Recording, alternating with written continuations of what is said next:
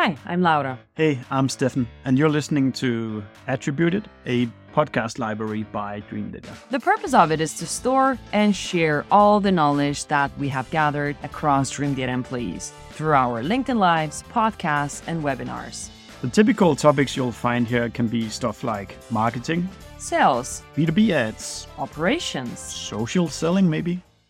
Hello, everybody, and hello, Camille. For everybody who's online and don't know you yet, Camille, you have an agency, 42, which is very creative. What is your elevator pitch of you and your agency? Good. Okay, so our elevator pitches, we combine performance, brand, and RevOps under one roof. A lot of agencies either do performance, either do brand, or either do RevOps, and I think those are all they should all be connected. So we help growth stage companies with performance marketing. We also include brand in there because we call it performance branding. So we help with creatives and all that fun stuff, and then we also do RevOps. That's amazing. That's like everything in one place. Let's connect all the dots together. That's I like it. That's really cool. Camille and everybody online, welcome. So we're going to talk about how to reach your target audience on LinkedIn for B2B ads, generating leads, boosting ROI. And I want to touch a little bit about social and creativity at the end. So this is what 30 minutes is for. Camille is going to drop all the bombs the way he's working with their clients. All right, so let's start with B2B, LinkedIn ads, and reaching the target audience. How do you think about that targeting? So I think before we talk about LinkedIn and reaching the target audience, you have to think about who is your target audience, figure out your ICP. And I don't just mean like personas, marketing Mary, and she's 25 and she does this. I think you actually have to dig into nothing against personas, but I think you have to dig into firmographics, demographics. Oh, yes. Who is that lovely person? Somebody think you'll have to ask Camille about demand creation. Yes, we're going to talk about that as well. Whoever it is, because it's not always LinkedIn shows. It might be Tara. I don't know. I'm not sure. But okay. We'll figure that out. Good. Target audience. So I think figuring out who your target audience is, what they care about, what the universe looks like. And then on LinkedIn, because it's primarily a B2B network, you can do it multiple ways. You can use LinkedIn's native targeting like job titles, companies.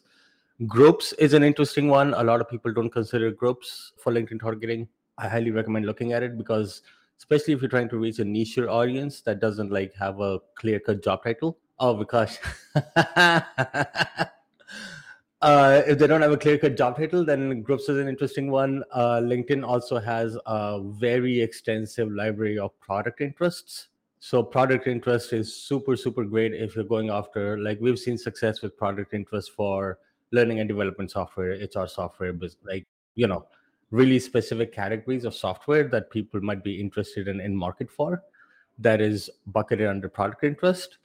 And then obviously you can upload custom audiences, pull a list from Apollo, ZoomInfo, your conferences. We went to SaaStr, so we're working on a list of SaaStr to upload that. The one thing to keep in mind is that on LinkedIn, if it's a smaller target audience, your CPM is going to be high. So that's fine because you're sort of competing against like a group of 1,500 people. Uh-huh. And in that case, you don't want to be bidding on conversions directly because the smaller the audience is, the less likely you're going to get direct conversions out of it. So for smaller audiences, we usually recommend doing like a reach-based or web visits or something more top of funnel, because if you get an average of 1% conversion, 1,500 people, you're not going to get any, like you're only going to get 1% conversion. So it's better to get your message across to all those people in a very consistent way. Keep an eye on frequency. But if it's a larger audience, then you can do conversion-based campaigns. All right. And now you mentioned target audience and uploading the lists or events. Can you dig a little bit deeper on not just the pieces, what you could do on LinkedIn, but how do you build your target audience or help your clients to do that? Yes. So there's multiple ways. We use a tool called clay.com that automates a lot of your data scraping stuff. So it's like a spreadsheet, but it has like different integrations.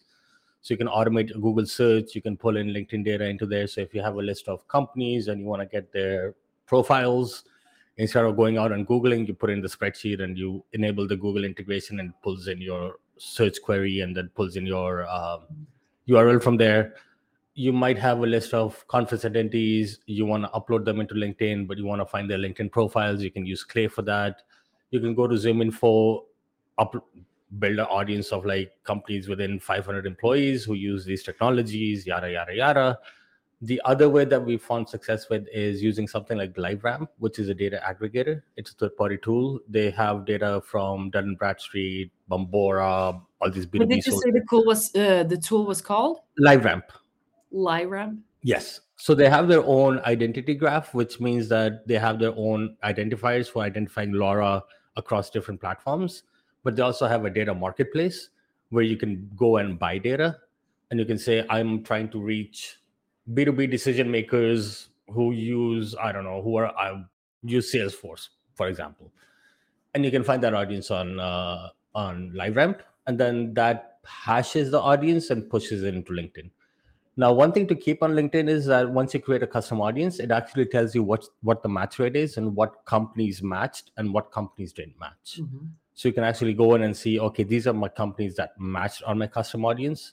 These companies didn't match. Let me try and re-upload them or like find some better data points. But the main identifier is if you have the LinkedIn company URL, then it will probably get like a 90% match rate on that.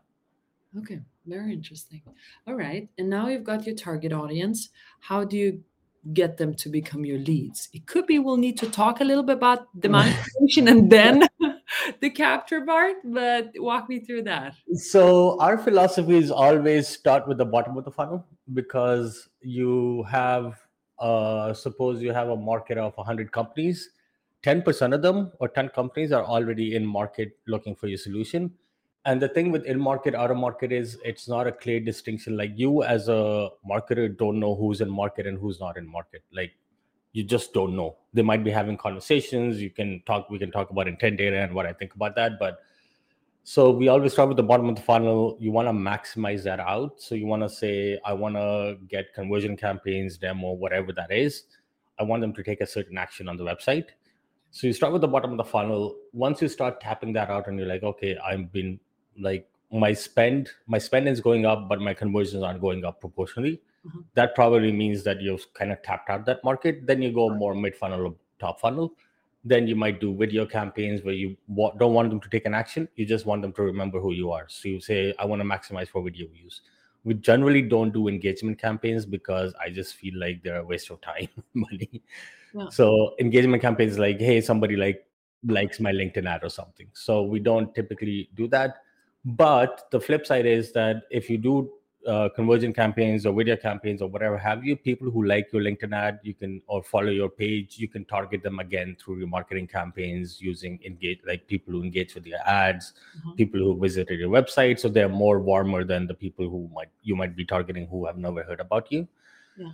The other thing is that when we talk about bottom of the funnel, there's like demo or sign up is one offer, but you can also have multiple offers like schedule a consultation, take a quiz, take an assessment, calculate your ROI, I don't know, like stuff like that. So it doesn't have to be just like talk to sales. It could be like, hey, we have this beautiful ROI calculator. Why don't you come in, put in your information, and we'll tell you what the expected ROI of our solution is. Mm-hmm. And when I say ROI, I don't mean those Gartner studies that say 300% ROI. I mean, that's a bit far-fetched, but you can make something realistic that kind of takes certain inputs and gives you a certain output. And that also gives you an idea of what your market is looking for. Yeah. And now in this part as well, how much do you leverage the branding voice and then the normal voice as if people would be talking in those types of ads? Because there must be a difference of what kind of language you use. Yes. So on the brand voice, you're just trying to talk more about the problem. So you're not talking about yourself. You're just trying to frame the problem. You're just saying 90% of companies struggle with this problem. And like you're trying to get them to acknowledge that they have a problem. But when we talk about conversion campaigns, you're more focused on saying we are the best solution for that problem. So we help you solve XYZ, and you're talking more about the company. Now, one interesting thing is that LinkedIn recently rolled out thought leadership ads. I hate that word, but you can basically take someone's personal profile and promote that as an ad. So like if Laura put something on the Dream Data page, I can, as a Dream Data ads manager on LinkedIn, I can take Laura's post and promote that as an advertising, which is insanely good and it's insanely effective. You see like insane amount of CTR and conversions on that, because people are obviously are more receptive to people that they know and human faces and all that stuff. So you could leverage that quite a bit. The other thing that to think about is, like, when we say mid funnel, I know this gets a bad rep, but like, you can use gated content, you can use webinars, you can use like other assets. It doesn't have to be like one specific type of thing. Uh-huh. The thing with gated content is, I know it gets a bad rap, people are gonna yell at me for this, but you gotta, if it's good content, it's worth paying for with an email address. The problem is not the gating itself, the problem is that people write shitty content. So that's my point of view on that. And with gated content, you're treating it as first party intent. So you're saying this person is interested in this problem area because this white paper or this ebook or this PDF was about this problem area in general. Yeah. You're not saying that this person is ready to talk to sales right now and you should hammer them with sales calls, but you're trying to build a relationship with them over the next, longer term. Yeah, get them to come over to you, or at least to convert When they're ready. when Yeah. they're ready. And you're trying to stay top of mind, right? Like, at the end of the day, you want to be one of those 2-3 solutions that they think of when they think of your category. So like, they think of attribution, they think of Dream Data. They think of B2B agencies, they think of 42. Yeah. And that's a little bit to the same point where we've got a question from Jatin on the chat right now. What are the major differences when you go for brand awareness and lead gen? I think KPIs. One major difference is, for lead gen, I want to be seeing cost per lead within a certain amount.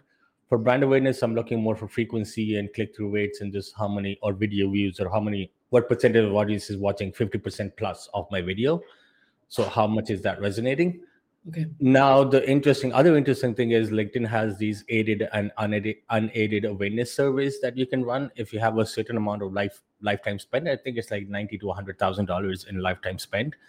LinkedIn can actually run a survey to your audience saying, when you think of attribution software, what are the top 3 software vendors you think of? Have you heard of Dream Data before? Do you recall seeing an ad for Dream Data? So you can sort of measure your brand awareness campaign that way. And that gives you a very objective lift on, these people never saw a Dream Data ad and these people actually saw a Dream Data ad. What is the delta between the recall of people remember Dream Data? And that's, in essence, what a brand awareness campaign is supposed to do. You can always hack your way and like run your own surveys, but your LinkedIn gives you that ability to segment it by people who saw the ad, people who didn't see the ad, so you can actually get a true delta on that. And then when you're running brand awareness ad, your messaging, your creative, your copy is very different than when you're running real generation ads. So you're on brand awareness ads, you're framing the problem, you maybe have some different kind of creative, maybe you're not so strictly tying that back to your company, you're just trying to frame the problem. Yeah. On lead generation, you want them to take a direct action. You want them to fill out a form, sign up for a trial, do something. Yeah. So, Yeah. To pay Take with an an action. email or tell you that they are ready to talk with sales. Nobody wants to talk with sales. Nobody. But they have to talk with sales to like get this purchase. Nevertheless. All right. So let's talk about the ROI. Now, you did your target audience. You figured out what kind of ads you want to do. So help me out understanding, where should people not waste money, or where should they definitely put money for the buck? So you have to measure ROI through your CRM. I'm looking at top of funnel. I'm getting a certain percentage of conversions on my campaigns, but what percentage of those are turning into marketing qualified leads, opportunities, SQLs, all that stuff. That's where the offline conversion piece comes into play. If you're using HubSpot, then HubSpot has a very nice native integration with LinkedIn that can track offline conversion data. What that means is, the action happens afterwards. You're tracking an action that happens post form submit. So they've submitted the form of some sort, or they sign up for a trial, and then there's certain actions that happen in the CRM, like they get qualified, marked as qualified or whatever. You can send that data back to LinkedIn and say, of these leads that you generated on this over here, this percentage turn into opportunities. Give me more of those. Now, keep in mind, with most of these ad platforms, including LinkedIn, you don't want to be changing too many things all at once. You want to give it time to learn the system. You want to give it data that you can use as a feedback loop, but it's a bad idea to go in every week and change targeting and change campaigns and change everything. You have to give it some time to learn what works for you. Mm-hmm. And then you have to look at, out of this spend on LinkedIn, how many qualified opportunities did I get? You can do a CAC calculation, which includes fixed costs like salaries and tools and all that stuff. Or you can do return on ad spend. I spent $100,000 on LinkedIn. I generated $200,000 in qualified opportunities and closed one, that's a very clear ROI for you. Yeah. But also keep in mind that when we've seen this with a lot of our customers, when we run ads, it also creates a lift on direct, organic, all the other channels. Yeah. So we've seen very clear examples where we have a certain baseline when we're not running ads, and when we start running ads, our organic, direct, everything else sort of goes up in tandem. So it's not a very like they clicked on an ad and they converted. It could be they saw the ad, they came to Google, they looked for your name. Like it's a very mess. Like it's not a direct line of whatever. And this is where we do stuff like marketing mix modeling for some of our clients, where we say, okay, let's correlate LinkedIn spend to qualified opportunities and see if there's a statistical correlation between when we spend more on LinkedIn, we get more qualified opportunities over a long enough time period. So typically 12 months. We're looking at 12 months of data.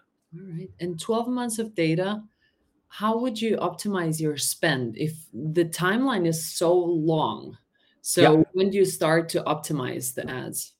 You sort of do look at 12 months of data and then you plan for the next 12 months. So it's not on a day-to-day basis. You might be using a tool, or like a quarter-to-quarter basis, you might be using a tool like Dream Data to optimize for like immediate spend. Like, is this leading to ROI? But then when you're looking at it over 12 months, you're saying, okay, out of everything that I'm doing in this universe of marketing, my offline, my billboards, my trucks, my events, my online ads, how does that impact and trend with time to my opportunities generated?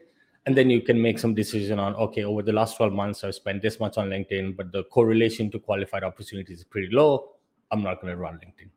Understand. Yeah. So it's a more bigger time frame. So you're looking at because if you only look at 3 months of data, it's not enough. To do statistical analysis, you need enough data to be able to predictably say that this thing works or doesn't work. Yeah. And I think it rolls into the question that we just got from YouTube. So we work with a niche market, and a lot of time we get a warning from LinkedIn ads on our audience being below 50K. How do you attack that kind of issue? What do you do to optimize? Ignore the warning because LinkedIn wants you to make bigger audiences. It can work with the below 50K audience. I would say if it's under 10,000 users, then maybe avoid the direct response ads like lead general web conversions and focus more on awareness and web visits. And then remarket to those people on some other channel like Facebook or Google Ads or something like that. So LinkedIn it can drive conversions, absolutely. But if it's less than 10,000 people, it's very hard. It's not economical at that point. If it's between 25 and I'm just like off the top of my head, if it's like between 30 and 50K, you can drive LinkedIn. Like you can see some conversions off of it. But keep in mind that you don't want to be like hammering a 50K audience with the same campaign over and over and over and over again. So you want to diversify. So we have this concept of that marketers like to think about like very neatly tofu, bofu, mofu.